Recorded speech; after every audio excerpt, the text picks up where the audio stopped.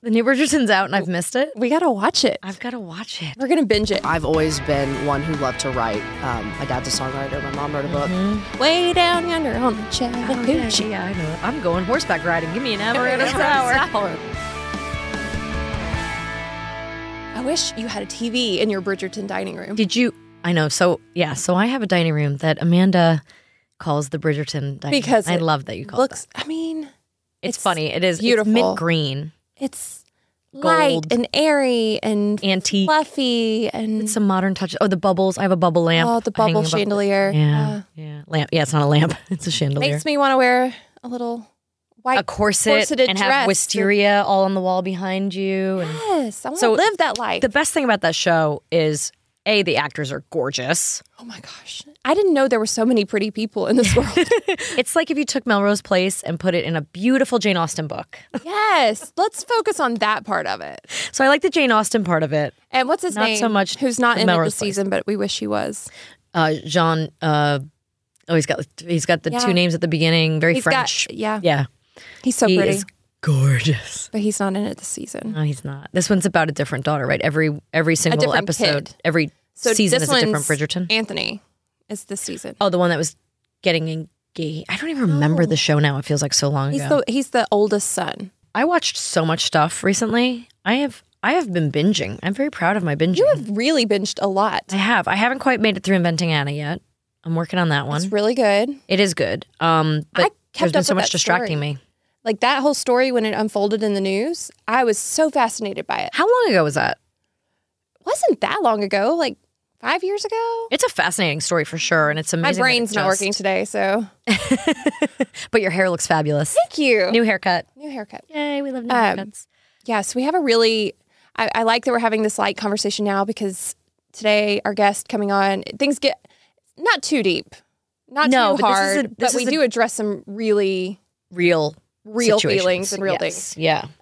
So here, I'll give a little introduction. Yeah. Let me put my glasses on. Please hold. I am now 46, so don't tell anybody. Our guest today is the daughter of two very talented human beings. Her father, Alan Jackson, is best known for blending traditional honky-tonk and mainstream country pop sounds and being one of the best-selling music artists of all time, having sold over 75 million records worldwide, according to Wikipedia. I mean, it's like the soundtrack to my childhood. I'm going to have to listen a little more, Alan Jackson. I'm sorry. I know. I'm going to have to. Stop. I'm not a country. I grew up in New York. Chattahoochee. If it's not Billy Joel and Beastie Boys, I don't know Drive. Okay, Come on, Chattahoochee. people. I know Chattahoochee. Way down yonder on the Chattahoochee. Oh, yeah, I know that one. It gets on. Hoochie Coochie. Yeah. I know that one. So Alan married his high school sweetheart, Denise, who helped jumpstart Alan's career. She was a flight attendant. And on a flight, she asked another musician how she could help her husband break into music. A few years later, she wrote a book called It's All About Him, Finding the Love of My Life, published in 2007. In 2008, she released a book titled The Road Home. The couple had 3 daughters, the oldest being Mattie. Yes. Mattie Jackson Selecman is a certified level 3 sommelier. Amazing. Mm-hmm. She previously owned a wine bar in Nashville. She has a degree in creative writing from the University of Tennessee, but she tragically lost her husband in less than a year. Her husband, Ben Selecman, she lost him just within a year of right before their 1-year anniversary in September 2018. After he suffered a traumatic brain injury, they were on vacation in Florida on her dad's boat, and he was helping a woman on the boat, and he fell and hit his head. And he had like 12 days in a coma, I think it was, and then he couldn't hit, and then the brain swelling was so bad, and they lost him. But despite her grief, Mattie is pushing forward with her strong faith, and with her hereditary talent of writing, she released a book called Lemons on Friday in the fall, and has served as a faith-led guide for those who have lost a loved one, for many people. Mattie is healing through her love of helping other people, alongside her business partner, Brooke. Together, they started a philanthropic merchandise brand dubbed Nashville. Like we got to get our hands with an on some E. of this. Nashville, yeah. I want to find out more about that. It helps women and children in need, specifically orphans, widows, and trafficked women. We can't wait to hear from this local hero about all of her binge-worthy favorites, so we should bring her in here so we can get chatting. What do you Come think? on, Mattie. Come on, Mattie. Did you know that in the last year, rates of anxiety and depression have doubled in the U.S.? These days, it can take weeks to get a traditional therapy appointment. I did know that. As somebody who has struggled with depression and anxiety in the past and am currently in treatment for ADHD, it is sometimes impossible to get appointments when you really need them. So Cerebral is an online mental health service that offers prescription medication, counseling, and therapy for anxiety, depression, ADHD, insomnia, and so much more. It's so great. It's one of the few services that provides prescription medication online through a licensed provider and ships it straight to your door. You can skip the pharmacy lines. Pharmacy lines. I love that. 82% of patients report reduced anxiety with Cerebral, and Cerebral clinicians are rated 4.9 out of 5 by their patients. That's awesome. So today, listeners of What Women Binge can receive 65% off your first month of medication management and care counseling at Cerebral.com/binge, B-I-N-G-E. That's right. Just go to Cerebral.com/binge for 65% off your first month. That's a total of $30 to get started. Join Cerebral today on their mission to make quality mental health care accessible and affordable for all. Mattie, welcome. Hey, thanks for having me. Welcome to our podcast. Thank you. Our pretty podcast studio. Thanks to Amanda. Well, you know. Looks beautiful. It's nothing. And the inside of her brain that makes things so wild and colorful and fantastic. For those of you watching at home on YouTube. I'm glad the inside of my brain is not in here. I don't think it would be quite as eclectic and cute. I know. Well, mine definitely be pretty isn't. scattered. She pulls it together really well, this Amanda. Oh, I don't know about that. You do. Oh, thank you. It's lovely. But first first things first, we have to give you some cozy socks. Ooh, yes. Because around here, we get cozy. So get comfortable. So we can big basket of really cozy, comfy socks. We got some thin ones here. We got some grippy ones here. Ooh. Some really fuzzy ones here. There's all different. I mean, literally whatever you want. Just dig in there. Grab what you Kind of like like. the stripy vibe. You want to go with the stripy grays? Yeah. They've got the little grippies on the bottom I for like you. that. I'm pretty clumsy, so There you that'll go. keep Well, there me you from go. slipping. I'm gonna Love slip it. mine on too, right? Yeah, we get cozy around here, and then that's your takeaway. That's what you get. I love That's it. what you get for being this here. This is my party gift. Yeah, absolutely. Love it. Favor. Oh, feel at home already. Oh my gosh, I feel like I have been listening to you, talking to you for the last week, listening to your audiobook in the car. Oh, So I feel like I just your voice is very comforting to me, and your book was really amazing. Thank you. Really, really amazing. And I know that you're doing a big tour right now, promoting it and talking through it. And do you want to just walk us through it a little? So it's called Lemons on Friday. Yes. And it is, I have to say, from a spiritual standpoint, as someone who hasn't gone through the grief and or the amount of counseling or anything that you have gone through, it spoke to me on a level of spirituality that I assume that your purpose behind the book, and I don't want to speak for you, but I assume it's to reach out to people and kind of give a purpose to what Ben meant to you and what happened. But I have learned so much more about prayer, about the Bible, about these times in life that people have either gone through or going to go through, and just how to open up your heart more to prayer and to God, and that was so. Will you explain to us a little bit about why you decided to write a book? Yeah. So that means a lot to me. That is the purpose. The purpose at the beginning, was for me to survive. The whole backstory for those who don't know is, I met the love of my life, my mid-20s, and it was this very sort of fast, passionate, almost rom-com-y sort of romance, and we got married at 27, and then I lost him very suddenly and very tragically 3 weeks before our first wedding anniversary. We'd both just turned 28, and it was just sort of a freak brain injury. He slipped getting up on a boat, fell back, didn't think a lot of it, and then 12 days later, we've been in the ICU and medically induced coma and brain surgeries, and he didn't end up making it. And, at that point in my life, I had never experienced anything truly tragic. I mean, hard things for sure, but not a tragedy like that, especially not a death like that. And so, I've always been one who loved to write. My dad's a songwriter. My mom wrote a book that was a New York Times bestseller. And it's always been a passion of mine. And that was truly the only way I knew how to even start to process everything that I was feeling and all the questions that I had being a person of faith and really never having that faith challenged. Well, and you dig deep. I mean, in the book, you go into such detail, such beautiful detail of and also like it's I mean, your book is really interesting because I was just reading The Great Gatsby recently, and it's beautiful wording, but it's so confusing. Yeah. And yours is beautiful, but really understandable, and really it's so relatable. Everyone can relate to, not necessarily relate to your pain and your suffering, but can sort of be there with you for the ride, and you really walk us through it step by step, and it's really beautiful.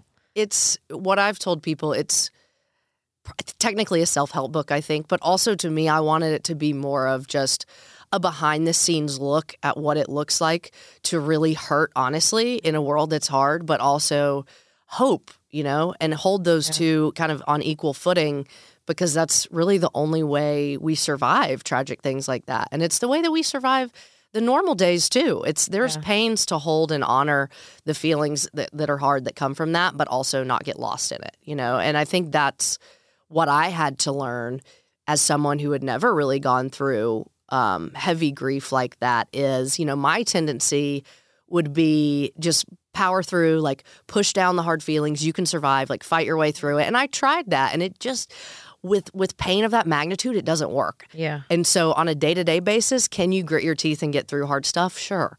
But when your husband dies at 28 and your whole future feels like it dies with him, like you can't fake your way through that. Yeah. And I think that was the lesson that I learned on such a huge scale that I was hoping people who, hopefully never go through something that tragic can glean from my story, is like bad feelings aren't bad. They're just feelings. And I think the way that we learn from them and grow as people, in relationships with other people and with God and, with our families, is you learn how to honor the pain, but not let the pain take over. And I hope that's what is shown through my story. I even saw on the Amazon reviews people saying, thank you, like for kind of giving them a guide into like what they can expect or how they can That's exactly what I was going to say. Reading it for me, it was almost, I have never been in your shoes, obviously, but I have dealt with grief on a big scale in my life.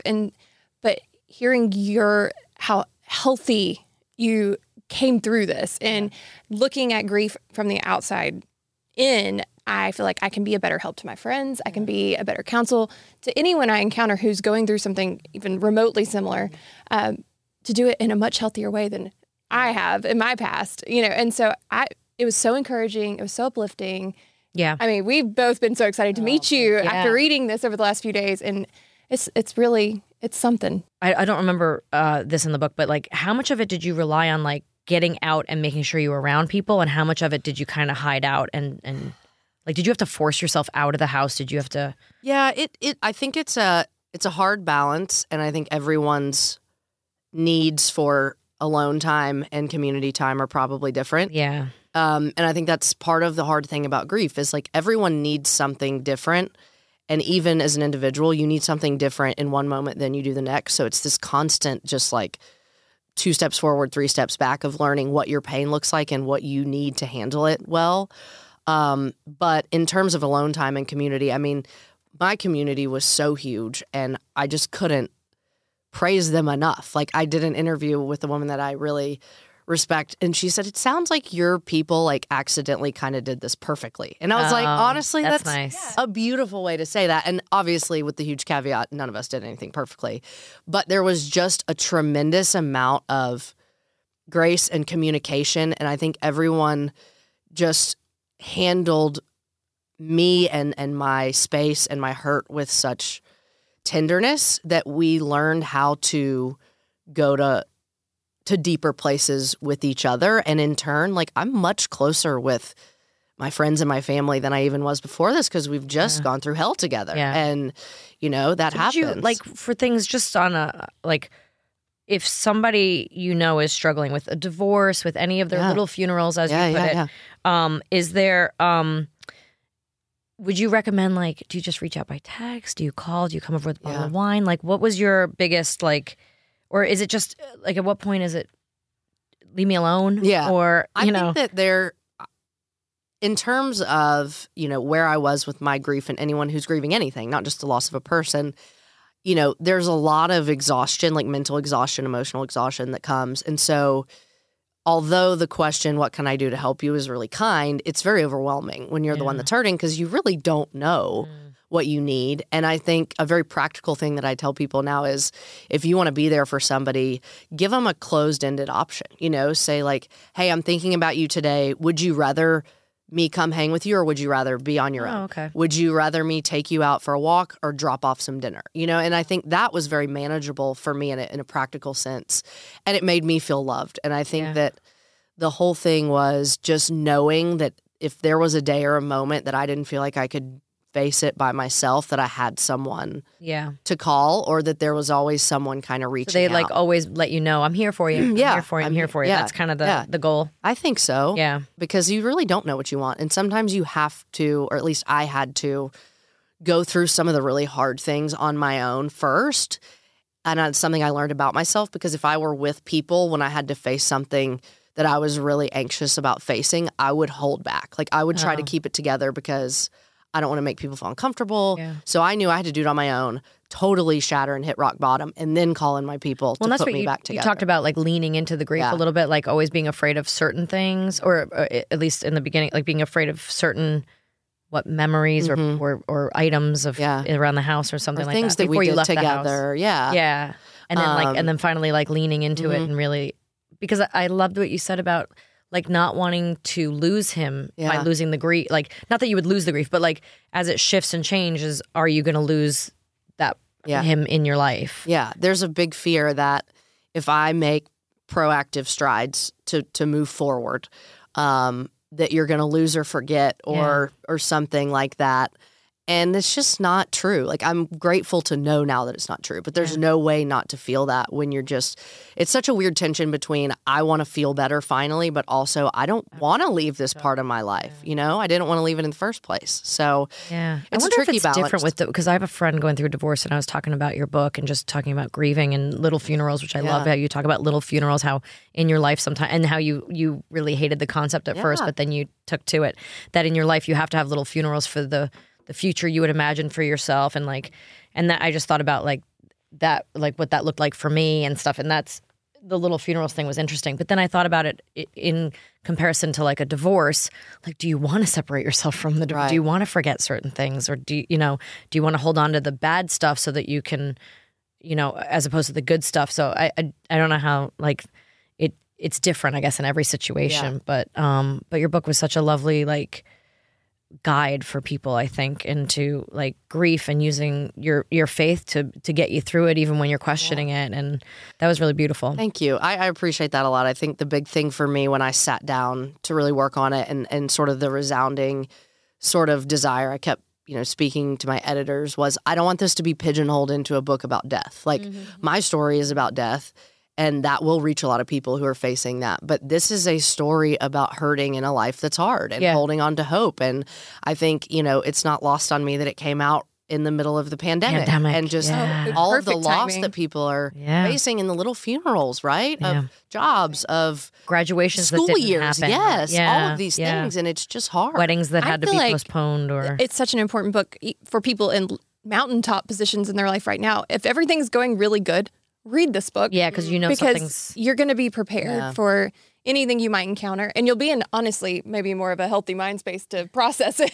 And to understand that there's other people out there that are suffering. Do you feel like writing the book was a great therapeutic thing for you, or was it more pain? Do you think, was that leaning into the grief? It was. It definitely was. But it started, just for me, just to be able to navigate, what was going on and what I was feeling. And did it start as a journal sort of thing? Okay. Yeah, and that's what's really cool for me personally is, I can look at it now and I see things that I wrote 3 months after he died. And then in the next paragraph, I see something that I'm reflecting back on 3 years later. And to me, it just is this beautiful record and sort of like tapestry of my healing and reminder for me that like when stuff hits the fan for me in the future, which it will, that there's evidence that like you are resilient and God won't leave you. Yes. And it's just, I hope it's that for other people. Amen.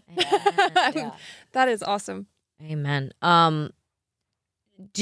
Does it, like doing things like this, like coming on our podcast, and of course we want to talk about your book, but we also want to talk to you about all the other things you're excited about right now.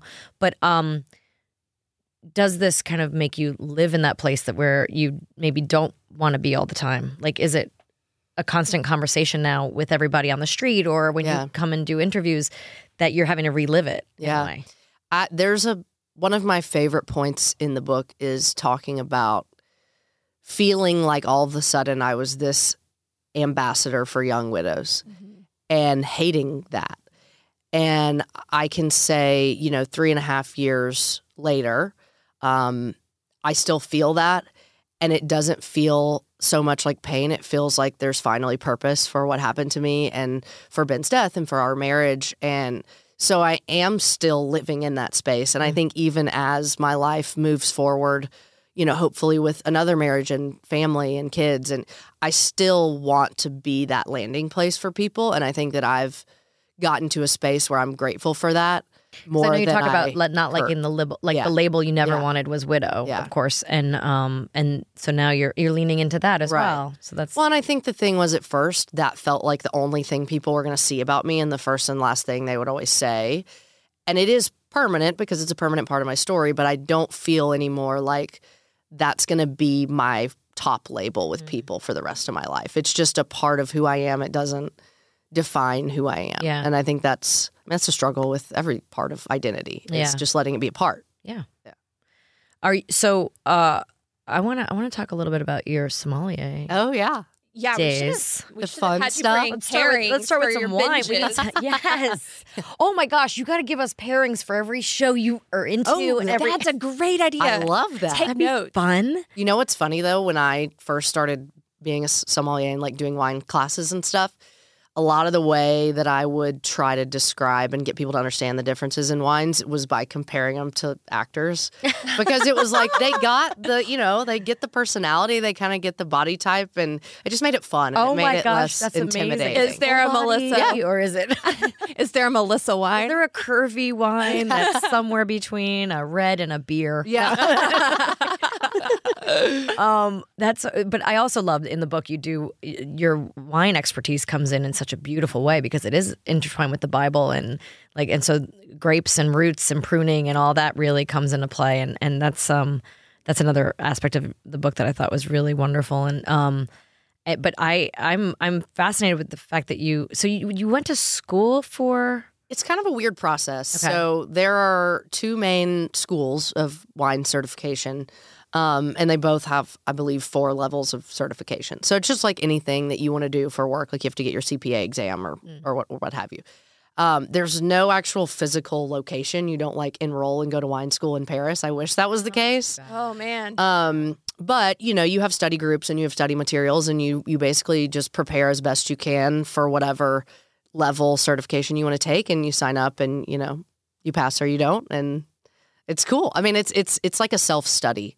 So is it a good idea system. to swirl the wine and sniff it? Is that a good thing? Yeah. Or is that a stupid, pretentious, it doesn't actually do anything? I think it's probably both. It Okay. does actually do something. The idea is the oxygen basically just unlocks the flavors a little bit more, so you can smell more coming out of the glass. And Okay, so that's in theory, so if I taste do it that, I a don't little look bit like better. a total loser. As long as you don't spill it everywhere. Which the real That is trick is hard. if you try to do it in the air. I mean, we're sloshing. You do it on the table. I've heard. I just learned this actually. Yeah, it truly Do it on the works. table. And are you Helps. supposed to hold it by the stem or can you hold it by the glass? I do both. Does it matter? No. Okay. Because I feel like the stem, I'm just going to dump it. Can't hold chilled wine by the bowl, right? You can? It will You're not make it supposed to. warmer faster. So you got to drink it fast. Yeah. Amanda, you got to drink it Yeah. fast. I mean, I know Amanda doesn't have a problem with that. I'm not much of a drinker. hey now, I'm not boozy. You're such a boozer. I'm kidding. I'm kidding. You're so not. Actually, none of us are. Yeah, No, we're both members of the lightweight club. we love pretend. that. We try to join in and be like, Yeah. yeah, We're wine. definitely not 25. No, even when I was 25, I don't think I drank. I wasn't either. No. I feel like I'm just reaching the college years where I'm just discovering alcohol. I'll go to the bar and be like, what's something fruity with gin? What do people drink? Yeah, what's an old fashioned? I recently was in Montana shooting a movie and I ordered an amaretto sour only because I was at this. I'm totally getting off track, but I was ordering an amaretto sour because I went to Wyoming and my husband ordered one while we were at a dude ranch, and I was like, oh my gosh, this is delicious. I like anything super sweet. Yeah. So I downed the amaretto sour and I had it every day I was in Wyoming. And I thought, this is a cowboy drink. So then I go to Montana to shoot a cowboy movie. And at a bar, I order an amaretto sour. And he goes, we don't have those fruity LA drinks here. And I was like, no, oh, wait, no. I was like, no, I'm a cowgirl. I was like, first of all, I'm offended that you think I'm from LA. But I had this at a dude ranch last year in Wyoming. That I thought this was like a mountain drink. Yeah. He's like, no.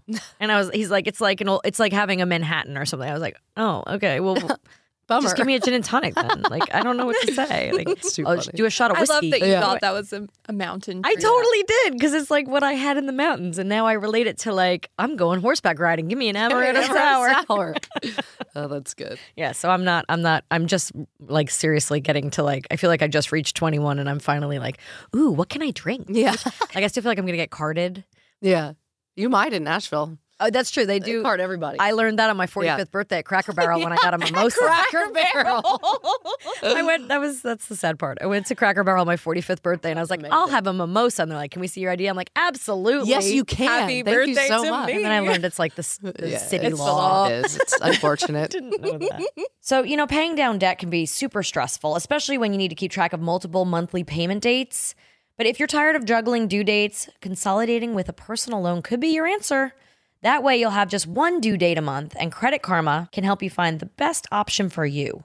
Credit Karma uses your credit data to find loan offers that are personalized to you, so you can have a better idea of what loan amount you could get approved for. Credit Karma will even show you your chances of approval, so you can choose between loan offers that you're more likely to get approved for and apply with more confidence. Comparing loan offers on Credit Karma is 100% free.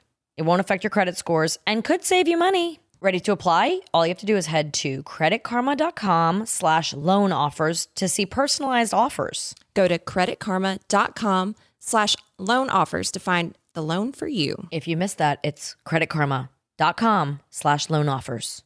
Credit Karma. Apply with more confidence today. Thanks, Credit Karma, for sponsoring What Women Binge. Okay, so let's talk about things we're obviously a podcast about binging. We binge. What are you binging? Jumped on the Inventing Anna train a couple weeks ago. I'm doing that too. It is so impressive. I just think her acting is so impressive. It is. Yeah, her accent. Yes. I keep trying to copy that. I know. I'm Anna Dolby. I don't even That's pretty close. I was like, but it's sort of like German, but also like there's that Hebrew in there, and then a little bit of Valley Girl, and a little it's weird. It's a fascinating show. Bizarre. I gotta say, embarrassing one. I am going back and for the first time watching the entire Brothers and Sisters drama series. That's a really good show. It's so good. I don't know. That's a good one. My mom was like, "That's a soap opera." I was like, "I don't think it's a soap opera." Who doesn't love their story? But it's a soap opera. We love the in story. the sense of like a network television evening show, like in the same sense that I would say probably Saying Elsewhere or like one of those older shows, like not necessarily like Dallas or something. Like it's more. Well, it's more meaty. Yes. It's more like This Is Us. Like right? Dynasty. Totally. Yeah. I will Not say, 80s. I've really enjoyed it.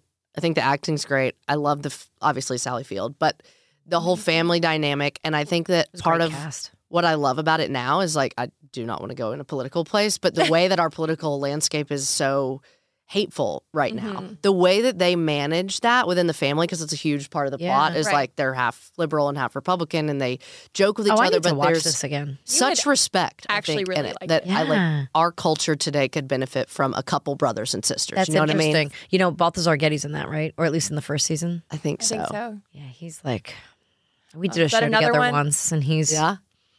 She has a type. Do I? Yes. Is he a John Travolta type? I don't know. No, not at all. But Balthazar, no, he was a sweetheart. We did a comedy pilot together, and I just it was hard not to he's just so charming, and he's so lovely, and when he got that It's the show, I'm so eyes. proud of him. You have a thing for Yeah, eyes. and it was funny though because I didn't know he was one of the Gettys, and I didn't know it was like Getty. I mean, I don't assume because someone's last name is something that it means that they're related to anyone that has the same last name, but because I would be related to Kevin Hart. Like, come on. That would be awesome. But I know some people ask me that in the beginning. Are you related to Kevin Hart? And then there's Nancy Hart, right? Mary Hart, the my other cousin. I have a cousin named Mary Hart. Mary Hart, the news anchor. Oh yes. But yeah, we were literally working together, and I said, it's so funny that your last name's Getty. Like, imagine you're driving by the Getty, and imagine that was yours, and you'd be like, oh, that's my museum. Or you mine. did not. Yeah, and one of our friends goes, that is his family. I was like, You're like, sure. No. Wait, what? I don't just assume because your last name's Getty that you. I don't know. I don't know. But anyway, so I remember him and I only watched a few episodes of Brothers and Sisters, but I got to go watch that again. That's a really good point about that and it's not show. too. It's impressive. It has dark moments, but it's not too dark. No, it's pretty you uplifting. Watch it before bed kind of show. Yeah. Don't watch the last episode of 1883 before bed. Haven't started yet. It's rough. Oh, it's so good. If I could play, we mentioned this before we started recording, any character, it would like be the Beth Dunn character. And I know that like the entire nation feels that way. Because playing bad is so but you also like awesome. She's so fierce for her family that you almost don't care that she's so awful. Except for her one brother.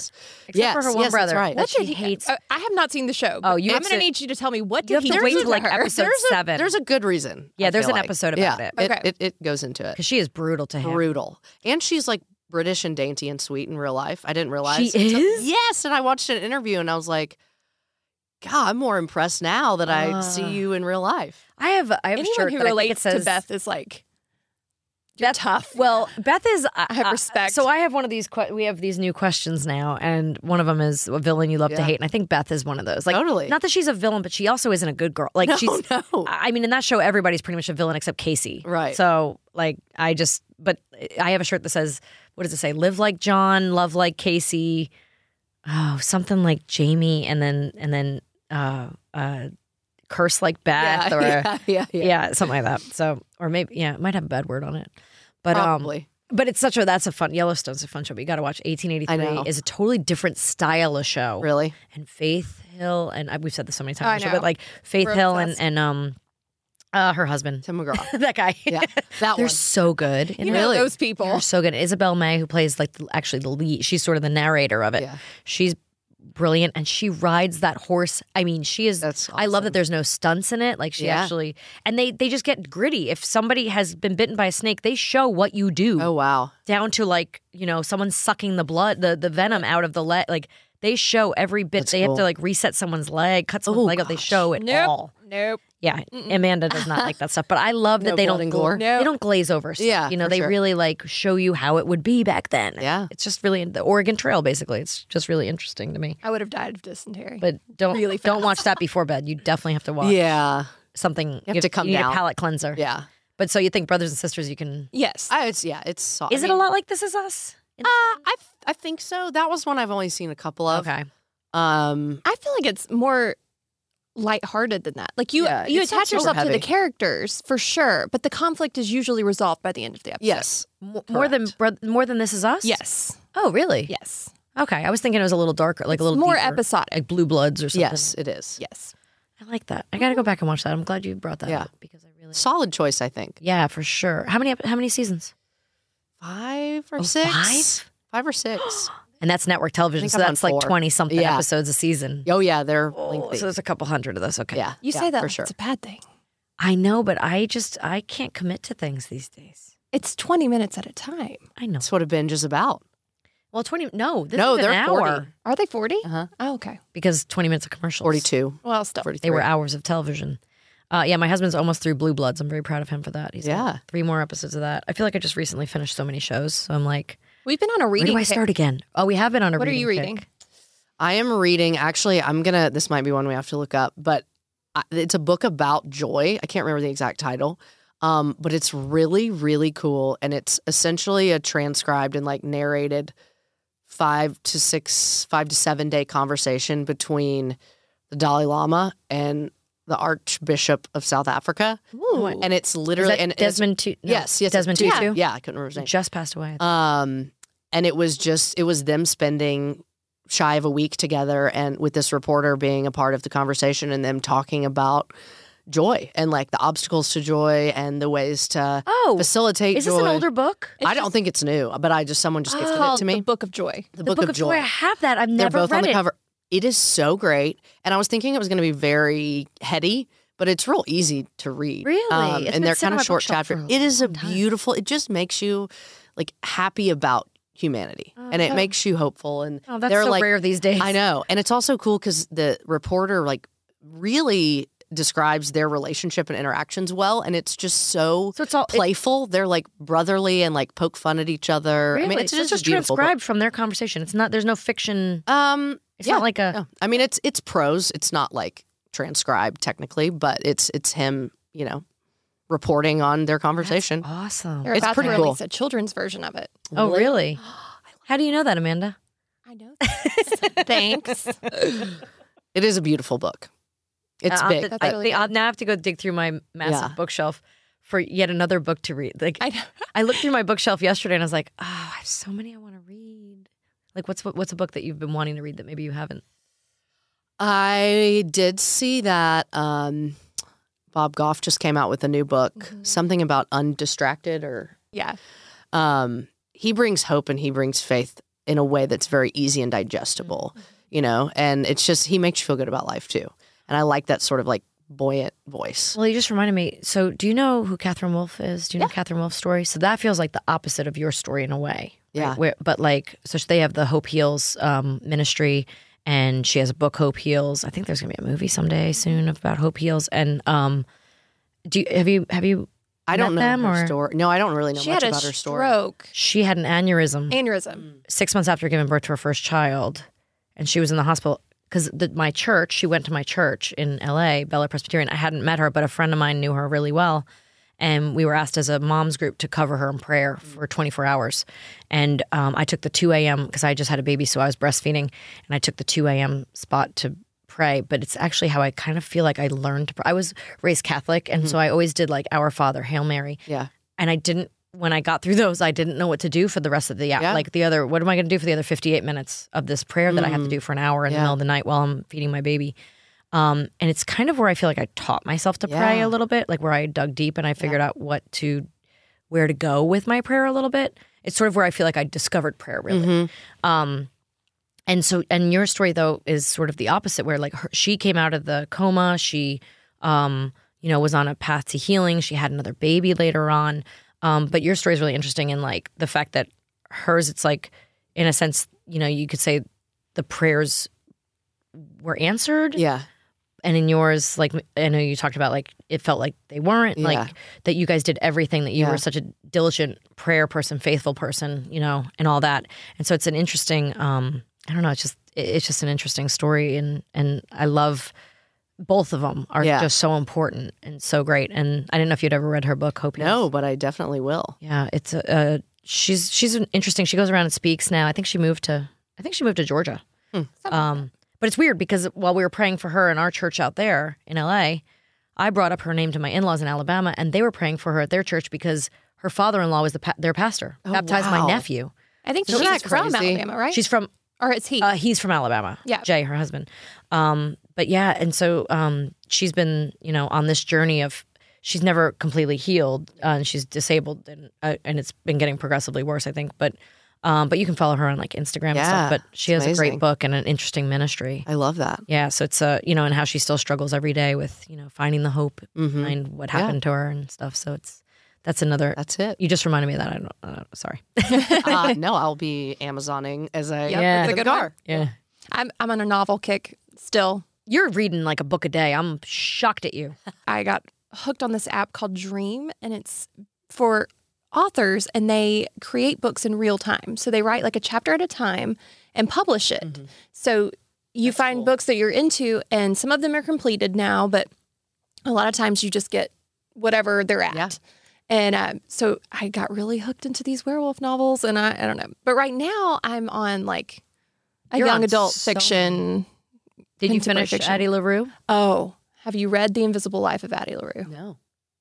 That's the one to start with. That is the one to start with. I haven't started it yet. It is so good. We just started a book club, and I'm already failing because she's already 4 books ahead of me. If nobody has... I need a month to read a book. You can't give me like 2 days. I mean, come on, girl. Get with it. It took me like 5 years to get through Great Gatsby. All right? Slow down. It took me one day. She was like, will you read it with me? I was like, yeah. And the next day I was like, that was horrible. I read it in high school. Horrible. And it wasn't what she remembered. No. So in high school, I remember it being like put on this pedestal, and I felt so sympathetic for Daisy. And reading it again as an adult who, has kind of had to work through life and, make things for herself. You're just like, oh, it's funny when you look punch her in the nose. Yeah. The difference between your teen, like I want to go back and read Catcher in the Rye because I feel like how has that changed as an adult? I don't know. I have so many opinions here's about the these books that I'm like, is everything going to change now because I grew up? I think so. I mean, one of my favorite movies when I was a teenager was Mommy Dearest because Joan Crawford seems so awful. It's terrible. No wire hangers. And, she seems like so abusive and so awful. And now as a mom, I look back and I'm like, she goes, I'm not mad at you. Yeah. I'm mad at the dirt. And she's trying to she cleans her own house. She's yelling at the housekeeper, but she's down on her hands and knees with the toothbrush, scrubbing the floor. I mean, when she gets mad, handled it better. She takes an axe and she goes and cuts down the rose garden. She takes it out on the children with the wire hangers. But from what I understand, those children were pretty terrible. Yeah. But they don't talk about the fact that she adopted 1 million other children. She adopted a whole family of children that didn't want anything to do with this book and this movie that they created. They put her in a terrible light. She adopted little Christina, and then she had this huge birthday party for her, a festival out back, and she takes she was only allowed to pick one toy to keep out of the whole, and the rest are going to go to the orphanage. And it makes it, as a kid, I was like, she is awful. What a terrible human being. And I'm like, no, you just had a massive birthday party. Yeah. You get a present, and everybody else gets presents at the orphanage. That makes sense. Now as an adult, I'm like, yes, we are doing that. You're going to have a book party. The books are going to go to the library. That's so funny. And now I look at it totally different. But there's so many. Do you have anything like that? I wonder, I really fell in love with literature reading, Jane Austen and Pride and Prejudice. And it was just a very timely thing because I just started studying writing in college and learned that she was 19 when she wrote it, and I was right around 19, and it was kind of just this pump up, if Jane can do it, I can do it. And so I'm that's one of those where I was I would love to go back and read it now with an adult perspective, but I'm kind of fearful of that same thing. Is I don't know if Jane ever. Emma is clueless. So Emma, you kind of want to punch in the nose. That's the point. Yeah. I did go back. What did I read? Was it Pride and Prejudice I recently read again? I went to Bath on a trip maybe 4 or 5 years ago. And so I was in Jane Austen's home territory and going through. I read some of her other stuff that I'd never read, little short stories and stuff. Actually, I think there's one. I think a movie's being made. Is it Persuasion? One of her smaller books, I think, is being made. Although I think that was Persuasion was my first one. I loved it. Really? Yes. But there's some short stories and they're great. But yeah, I think I read it and the girls are a little they're sassy. Yeah. But back then that wasn't done. Yeah. So I think it still holds. I think it still holds. I think so. All right, challenge. We're all going to reread a childhood book again. I love that idea. I know, but which one? And report back. I don't know. I'm going to be really choosy because if you ruin my favorites, then I'm going to be really sad. I just read 1983 a few years ago. That's an interesting one to read right before a pandemic. No. Yeah. Wow. With what's going on in the world and everything. Yeah. But read Addie LaRue. What was the other one we just read? In 5 Years. Oh, that was a great one. That was a really good one. I'm in the middle of Wish You Were Here right now. Which I'm about to read. Which is actually really, it takes place during the start of the pandemic. It's literally oh, wow. She's leaving on she thinks she's going to get engaged with her boyfriend while they're in Galapagos, but he's works at a hospital. And so as the pandemic hits New York, she leaves without him. And so she gets stuck during the pandemic on an island in Galapagos, and he's stuck in New York and they can't communicate. So it's an interesting, It's an interesting. A quick turnaround to write it and get it published. Yeah, seriously, it's true. That's true. Yeah, it's either a really good book or the girl had to hook up. Yeah, for sure. Well, it's Jodi Picoult. What's her name? Picoult, who's written you still love her. Yes, I read all her books in high school. Really? Yes, most of them. I was looking through the list, going, how come I don't know any of these? Yeah, I feel like I probably do, but I couldn't name the title of one at this moment. But yes, you guys are both a lot younger than me, so I can't. I don't know. I guess it wasn't a. Yeah, I did Jane Austen, but that's about where I stopped, I think. Yeah, I'm definitely not rereading The Bell Jar. Did y'all have to read that in high school? I don't think so. No. I just reread The Outsiders. Oh, I'm doing these books for my kids, so I just did The Outsiders, and that was really great. I still liked reading that. I'm still shocked we read that in high school, though, that my kids are having to read that in a way. And then I think we read that in middle school. Outsiders? Yeah, that's what it was my middle schooler who read that. And now my high schooler's having to read Raisin in the Sun, so I just read that play. Yeah. Now I want to go watch Denzel in it, or Sidney Poitier, and see the performances in it, because it's so, the play, when you read it as a play, and I'm trying to explain to my son, I'm like, because he doesn't read these books, so that's why I read it, so I can test him on it, make sure he's reading it. But I was like, it's a play. You don't have to read all the stage direction. It's like reading a script. Yeah. I don't read all the stage direction. I read the lines, and if I have to, I'll be like, oh, where'd she go? Oh, she left the left door. Okay, good. So there's a lot of stage direction in it, so it's actually kind of a quick read. But But it's interesting, and you just hear their voices. That writer is so good at making their voices really come out. Each individual character has their own distinct voice, and it's really nice. How do you feel as an actress when a book is made into a movie? Are you excited or are you cringing? You know what's funny? Or does it depend? I'm excited usually, and then I don't really like them. So I don't watch them anymore. I feel like that's how a lot of people feel. I don't really watch them. I still get excited because I think as I read like I'm watching a movie. Like it's all playing out in my head, which I think is pretty normal for people. Yeah. But so I see it, and to see other people's perspective of it, even if it's not as good as mine. Yeah. You know, I feel like Hunger Games held up, I think. That was the first thing that was going to be out of my mouth. Yeah. I mean, that was... And Harry Potter. I loved Katniss Everdeen. It's like Beth Dutton, Katniss Everdeen. For different reasons. Yeah. Well, I have to say, though, I was disappointed, when the character doesn't look the way you imagined them when you were reading them. Peeta to me was a bigger, stronger, more striking, kind of oddball, but he was I don't know. I didn't think of him as wimpy, I guess, and it was played sort of wimpy. Yeah, and I didn't really appreciate that. Woody Harrelson is one of my favorite characters in that entire series. Yeah, and Elizabeth Hilarious. Banks' character. Yes, what's her name again? Now? Effie. Phenomenal. Effie in the book is phenomenal, and she does bring her to life pretty well. And just like that, in that case, the Capitol. And what they wore, the hair. It's so cool. Yeah. So the Hunger Games, I love that. And then during the pandemic, my kids wanted to watch. We did these movie marathons, and at first I think it was John Candy, and we did Tom Hanks was the first celebrity to have coronavirus, right? So we did a Tom Hanks marathon. So fun. Yeah, we only got through maybe 5 or 6 of his movies before we moved on. But then she skipped That Thing You Do. How do you skip That Thing You Do? That wasn't really. Thank you. That was the vibe you were going for. With the kids, I wasn't sure that it was for them, and it wasn't on my list. I made the list off the top of my head. It was Flash. It was. I'd never seen Castaway. Oh wow! It was Big. It was so some Big. of the classics that I watched over and over again. Also, I remembered. You have to remember with the kids, you have to really get them in the beginning. So if there's a naked mermaid on the shore of the beach, they might watch. And John Candy's throwing coins underneath a girl's skirt. That's funny to them, and they'll watch. So you have to hook them right away. And I'm not sure That Thing You Do would really do that. But then we went into, they wanted to watch Maze Runner, which is actually, I don't know if you've read those books or watched those movies. I haven't read the books, but I do have them on my shelf. But I haven't.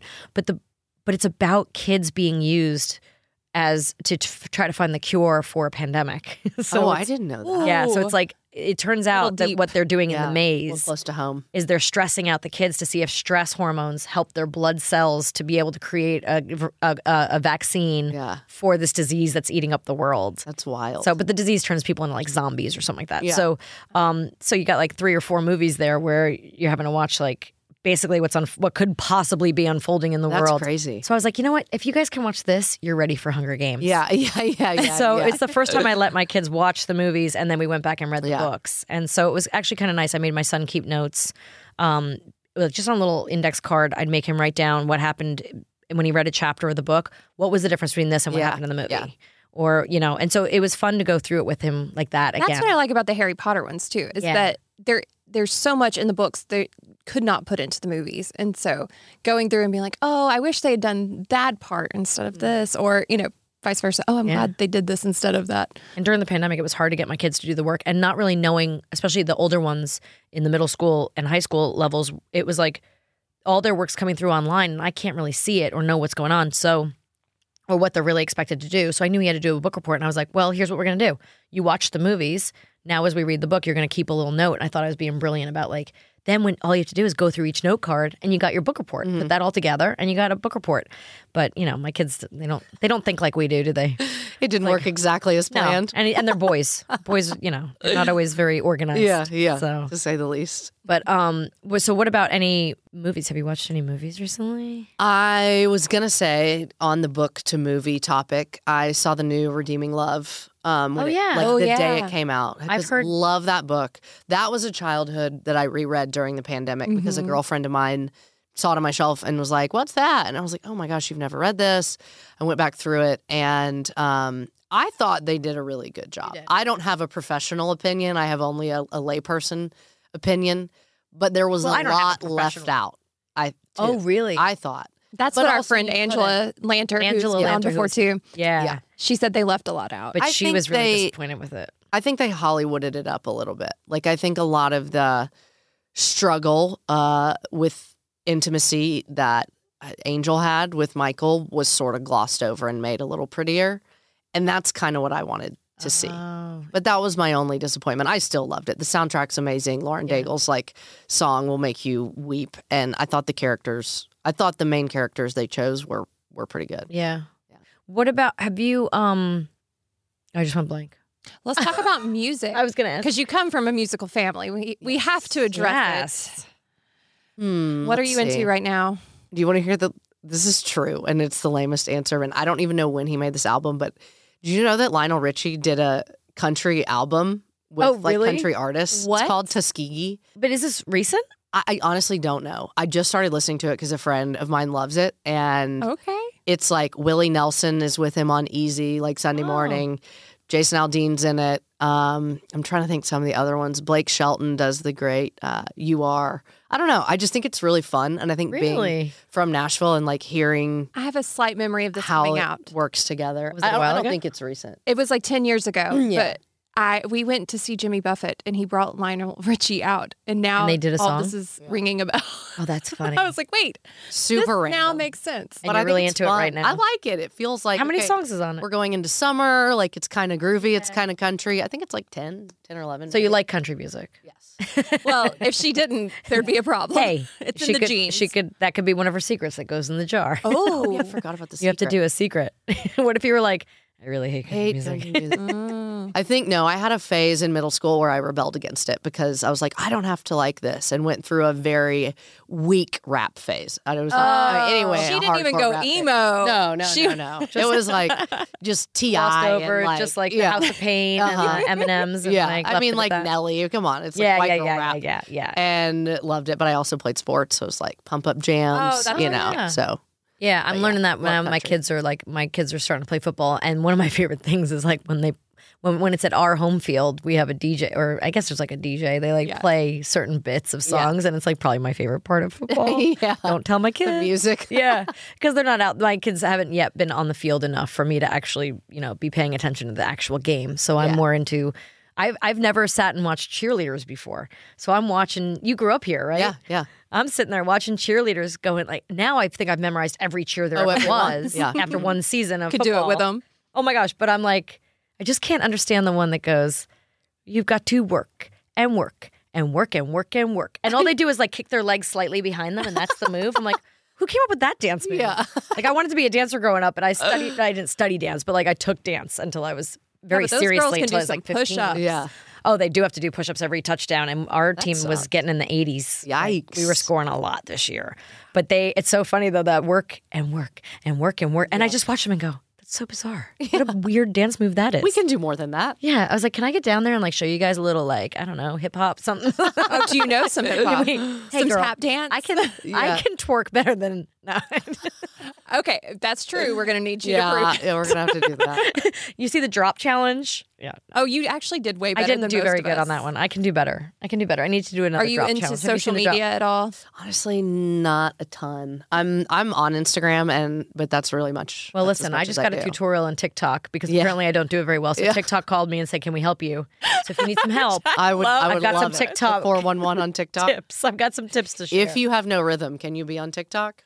Apparently, you Oh can. yeah, I think that would immediately eliminate me. that would be kind of I funny. have zero You could be rhythm, like the really. Celeste Barber of TikTok. Yeah. Do it Just like redoing really everyone off. else's. Yeah. Make it really bad. Wear ridiculous outfits. Dance totally offbeat. That'd be kind of hilarious. I'm for it. I kind of like it. Support this. Do a Britney ripoff. Do everything that Britney does, but In the red jumpsuit, the And oops, try I to did it spin. again jumpsuit, Yeah. which my little sister totally had and wore every day for a year. Really? Oh yeah. She's a great dancer though. Oh my gosh! At 90s Con, I was just at 90s Con a few weeks ago, and everybody was there were a lot of Britney outfits. Yeah. I couldn't tell if they were Britney or Clueless though, which Yeah. is funny. The little schoolgirl, unless they had the pink pom poms in their hair, you're like, is that Clueless or is that? Yeah. I mean, on that could end? go A lot either of way. crossover there. Yeah. Speaking We have of, a few questions we got to ask. All right. What is your favorite movie genre? Rom-com, 100%. Yes. So lame. Oh, you're a big it's Sweet Home Alabama. Sweet Home Alabama and Father of the Bride are in my little movie room on my wall. We're going to be best friends. I can tell. I just love it. Well, all if you of haven't them. listened to our episode with Kim Paisley, she talks all about Father of the Bride. Oh, And really? Father of the Bride's the reason why she met Brad. I didn't know that. Oh, it's a bizarre... Another book you have to read. Hers book. is great. Yes, her book is really that's on my wonderful. list. But she But talks about her romance in it. She talks about her romance, and it's so... I was like, I had no idea. It's because, like, he had another girl, and he, like... They went to the movie together, the first one. So when the second one came out, he thought he would reunite with her, waiting for her in the theater to But watch she Father of the didn't Bride show. too. And then somehow he like ran into... I think he sought out Kim and like... Wow. Yeah. That is a cool story. Funny? I love I that. had no idea. Such a romantic story. What's your go-to app for a flight or like a long wait at the DMV? So lame, but I like the New York Times crossword. Oh, Are you a Wordle player? Yes, I am a Wordle player. I've taken we're on a break. Wordle and I are on a break. Uh-oh. I just started. I was giving way too much time to it in the morning, and I was like, I need to like take some space from this. I just heard about a woman. I don't know if this is true or not. This might be complete rumor that she sends her Wordle score. My family sends their Wordle scores every morning. I don't know how to play the actual Wordle. I have a fake app that I play. That's not the real thing. But no, it's not the real thing. I think I have that one too. Okay, Just I love for that fun. one. That's It's my new easier and favorite. it makes me feel good about myself. Yeah, you can do it over and over. You can get it wrong and still be okay. Yeah. But my family, a few of them will send their Wordle scores in the morning. And apparently this woman, her kids got worried about her because she didn't send her Wordle score that morning. And they went to check on her. She was being held hostage in her basement or something like Shut that. up. Yeah. Like Wordle saves lives. Wordle saves her life. Wild. Is that amazing? That is amazing. Also, Spelling Bee on the New York Times. Games. Oh, It's really that's fun cool. too. I don't know that one. I You have to just show me this app. just or learned this whatever. one over spring. Is it an app or is it like... No, it's on the website. Okay, I don't go to websites. I don't understand. What's a TV villain you love to hate besides Beth? Oh, You got to give us a different one. dang! I shouldn't have said that before. Is there a villain on Brothers and Sisters? Not really. I'm trying to think. I know I can't really come up with many. I can don't think of watch a lot of. I'm a rom-com girl. I watch happy shows. I mean, Inventing Anna. Who's the villain there? I think Anna. Yeah, it's definitely her. She's the perpetrator. Yeah, that is true. I will say this is not a character, but I love seeing Meryl Streep play not the villain, but like the hard character, like Ooh. The Devil Wears Prada. Yes. Was she? She And- plays the president. And then in- that one is what I'm Yeah, thinking Don't about. Look Up. Yeah, the one about the Oh, she's comet. so good in that with her hair. Hilarious. With those blonde She's locks. fabulous. Yes. She's like the president. She's like, when are She's- midterms? Hold on. Is this going to be good for my... It's like, Yeah. no, there's a planet killer coming towards us. You have to handle this, Madam She President. was by far my favorite part of that movie. She was fantastic. Her and Jonah Hill. Oh Yeah. my gosh. As And her his son. Birkin Is that bag. her son? Uh-huh. So funny. Oh, his Birkin bag. Yeah, fantastic. So good. All right. What is a TV show that you gave up on? The Queen's Gambit was the one about chess, and everyone really loved it. And I couldn't do it. Like Really?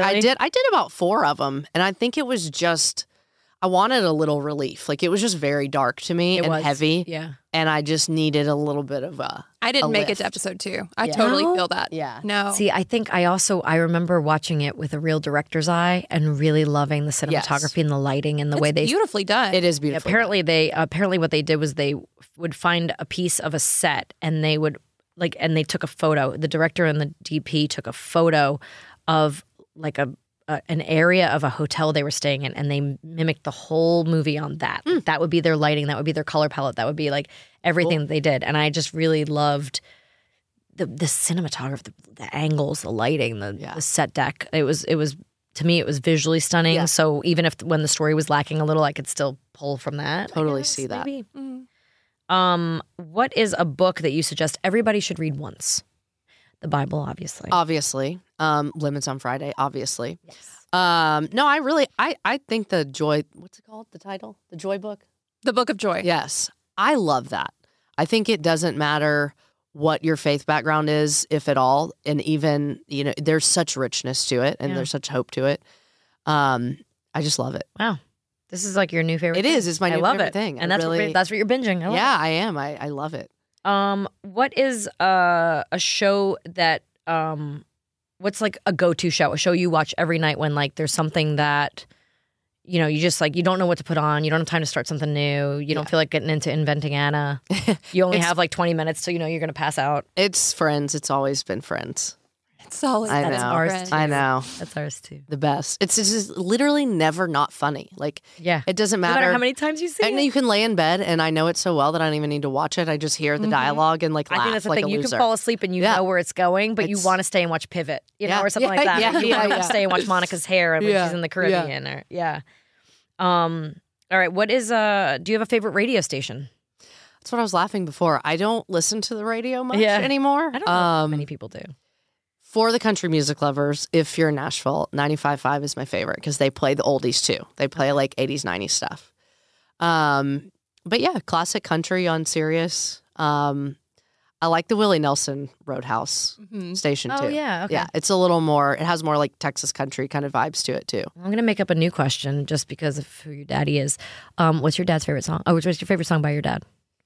So I love all the ballads, like the old, like 90, 91. There's one called Wanted, that's like the story of a guy taking out a newspaper ad for the woman that he wants.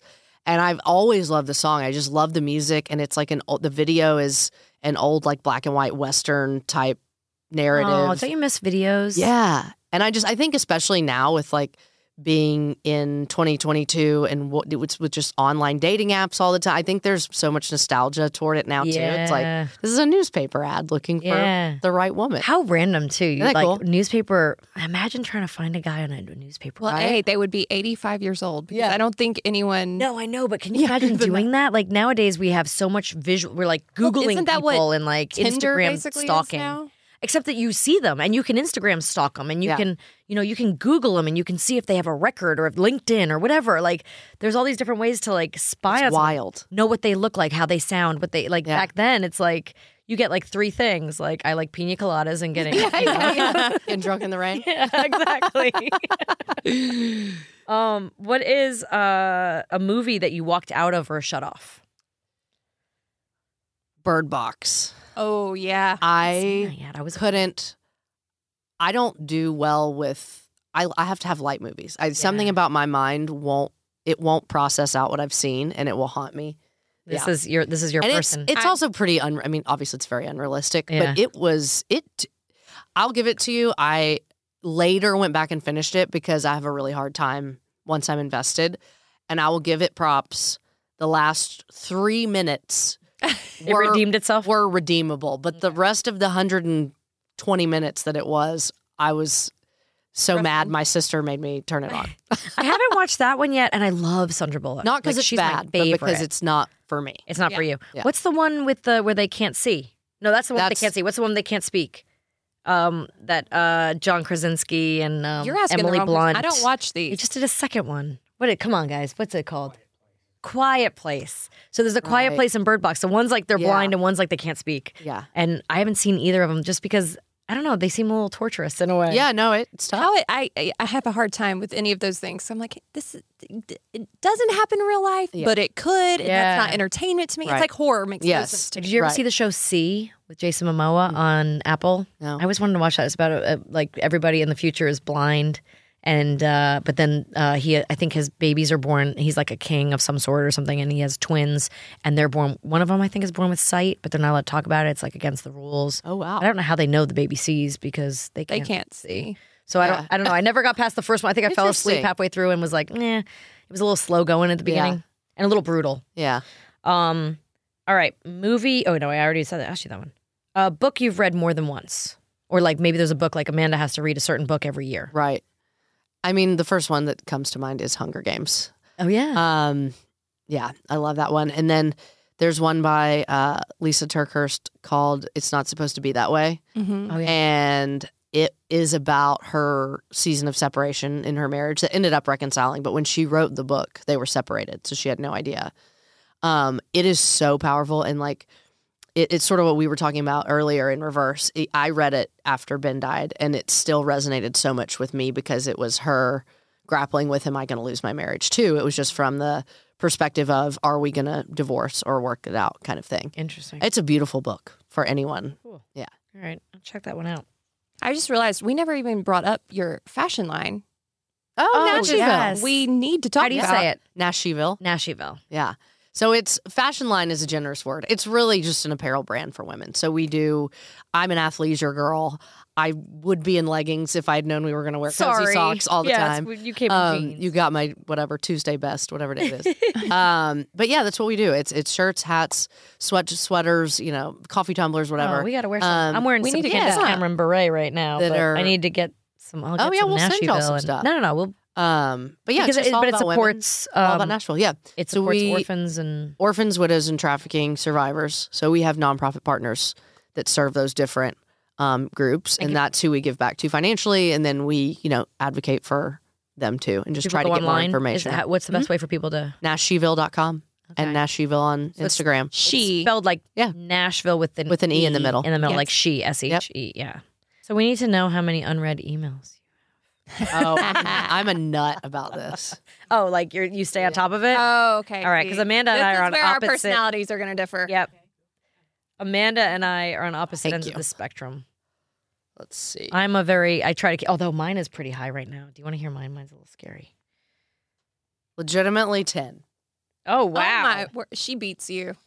I'm like, it's kind of a neuroses to the point where I need to like step away and just delete. I went 2 days without 2 or answering. 3 days. I have 127 2 or 3 times a day right now, and it's making me crazy. At least it's not like 4,200 like that. I know. I can't even look at her phone. I'm currently. No, this one had 92,000. I had here. 92,000. You That's say insane. it like it's a bad thing. It is, Amanda. How do you find the ones you're supposed to read? Exactly. They're just on top. She ignores all the ones below. Right. No. At least you have a system. Thank you. Yeah. The system is go through the other 97,000 so you know what you're missing.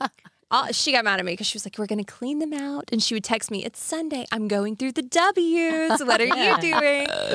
And that What are you at right now? So don't judge me. I'm currently at 2,325. Okay, we need to work on that. That's manageable. If it gets above all that, I have to do is have hit a problem. select all, mark do as not read. do that, because what if you're missing something important? I'm not. What if there's an old friend in there you didn't even know about? Okay, for example, the movie Coda that came out just last year, right? That's like nominated for all the awards. It's about the family of the children living with deaf parents, and they're the girl who directed it, the woman Sian Heder who directed it. She and I used to be we were in a play together a long time ago in Santa Monica, like this tiny little. It wasn't even like a real theater; it was like a little playhouse. We were just doing a presentation of a show.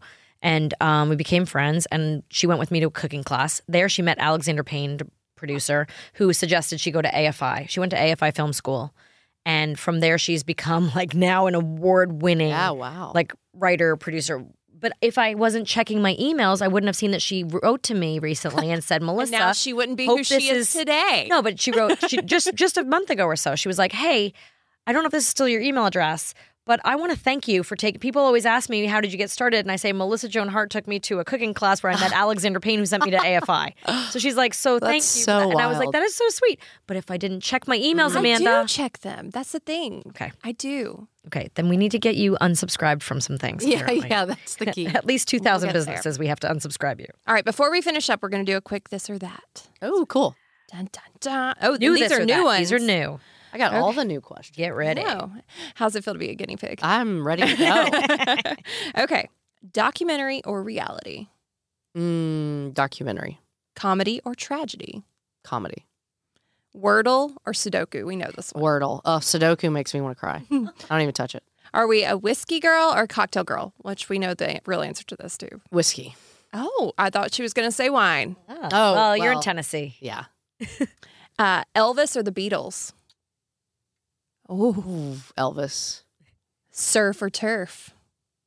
Surf. Movie theater or movie at home? I still love the theater. Yeah, I do too. I hope they make it. Oh, this one is not even a question. Pepsi or Coke? Coke. Duh. I mean, maybe once in a while there'll be a Pepsi person, and we need to know that. I know, I'm sorry, that's right. Amanda. She doesn't like my questions. No, I do like your questions. Pepsi but that people one is like, welcome if they say Pepsi, I'm going to question their character. I might like Pepsi better. I'm just saying. It's a little sweeter, I think. Uh-oh. Outside or inside? Outside. weights or cardio? We didn't even talk about exercising. Cardio. Yeah. Are you an exerciser? Mm-hmm. Are you an exerciser? I love that. I love that question. Are you specifically? Are you an athlete? I knew that. You said you were. I still think I'm an athlete. For sure, I was about 10 years ago. What's your workout of choice now? I used to run a lot and quit doing that in like my mid-20s, but now I'm all spin and kickboxing. Oh, okay. We have to go to spin together. Yeah. We'll have to do some spin. We like to do Orange Theory. Yeah. I've never tried it. I hear great things. Really fun. We just took our first class in like December and then became hooked. Now I go all the time. We really like it. And we do spin sometimes and then hot yoga, which she loves. Hot yoga and this morning and I'm loathe. I'm a little like low on energy right now. Yoga's like the thing that I should do because I don't stretch enough, but I don't do also because I don't stretch enough. Yeah. I hate yoga. Yeah. All I really want to do is dance. To be honest, all I want to do is go dance. I want to tap. I want to Zumba. I'll do it all. Yeah. I just think that's the most natural. Well, but I think it's the most fun. Yeah. And I think it's the most natural for your body to move that way. It keeps the joints, keeps the flexibility. It gives you a little muscle tone. It burns the fat. Like it does everything you need. All right, Dr. Hart. But like, but the more I'm like squatting and lifting and doing all those things that I'm supposed to do, and I do like to do also, I feel like I'm like keeping my body from doing other things that it wants to do. Yeah. I need to be able to twerk, as we discussed. So I'll practice my twerking and I'll come in and show you a little later. But. Well, this has been so much fun. Oh, thank y'all so much. Yes, thank you. So everyone can find Lemons on Friday on Amazon and everywhere, bookstores everywhere. And you have got anything? Are you going to keep writing? Yes, I hope so. Yay! I have a couple things. Yeah, you're working on some things. Just kind of coming down from the craziness of this one, but yes, I've got some stuff. Well, this one was so good, so I can't wait to see what you follow it up with. And we thank you so much for being here. I appreciate it. It's been so much fun. This is the We're gonna go take a if spin y'all need class. wine pairings, if you need a wine class, we're doing I think we need a wine pairing for our 90s episode. I think so. Yes. What would be your best like 90s suggestion for 90s wine for a 90s episode? I mean, Franzia. I was going to say the classic option would be like an oaky Chardonnay. Like I think that the only thing I ever saw my mom drink in the 90s was Kendall Jackson Chardonnay. Oh, really? It was all the rage, yeah. Trends have come back where there's less oakiness or butteriness. It's a little bit crisper. But yeah, it was like the butterier the better. See, I just like sweet. I wasn't drinking wine in the 90s because I was in elementary school. Oh, okay. Thanks. You guys are babies. I have visions of wine coolers and boxed wine in the fridge. I was taking sips off my mom's Chambord because that was sweet, gosh. and that's what I was like, this, and it's pretty. It looks like it's got a crown on top. Like, that's good. Okay, no. Or Zima. Zima was a big thing for me in the 90s. Zima. That's a 90s. Yeah, maybe I need to do some Zima. We need to do some Zima for the 90s episode.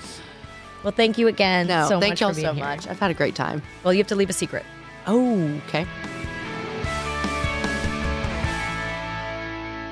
Thank you guys for joining us here at What Women Binge. Can you do us a favor and give us an Apple Podcast review? It helps a lot. Yeah, and while you're at it, you can follow What Women Binge on Instagram. And follow me on Instagram at Amanda WWB. If you like listening to the podcast, you would love seeing it. So you can subscribe to my YouTube channel, youtube.com/Melissa Joan Hart Official for full episodes, bonus content, and so much more. What Women Binge is produced by Laugh-O-Gram Studios. Video production by Matt Giesler and Jay Hawley. Audio by Matt Lott. Production assistant Jen Best. And she is the best. What Women Binge is distributed by Podcast Heat. For more information, visit podcastheat.com. Do you have a question or a comment or a topic you want to suggest for the show? Well, we are listening. Email us at wwbquestions@gmail.com. We'd love to hear from you.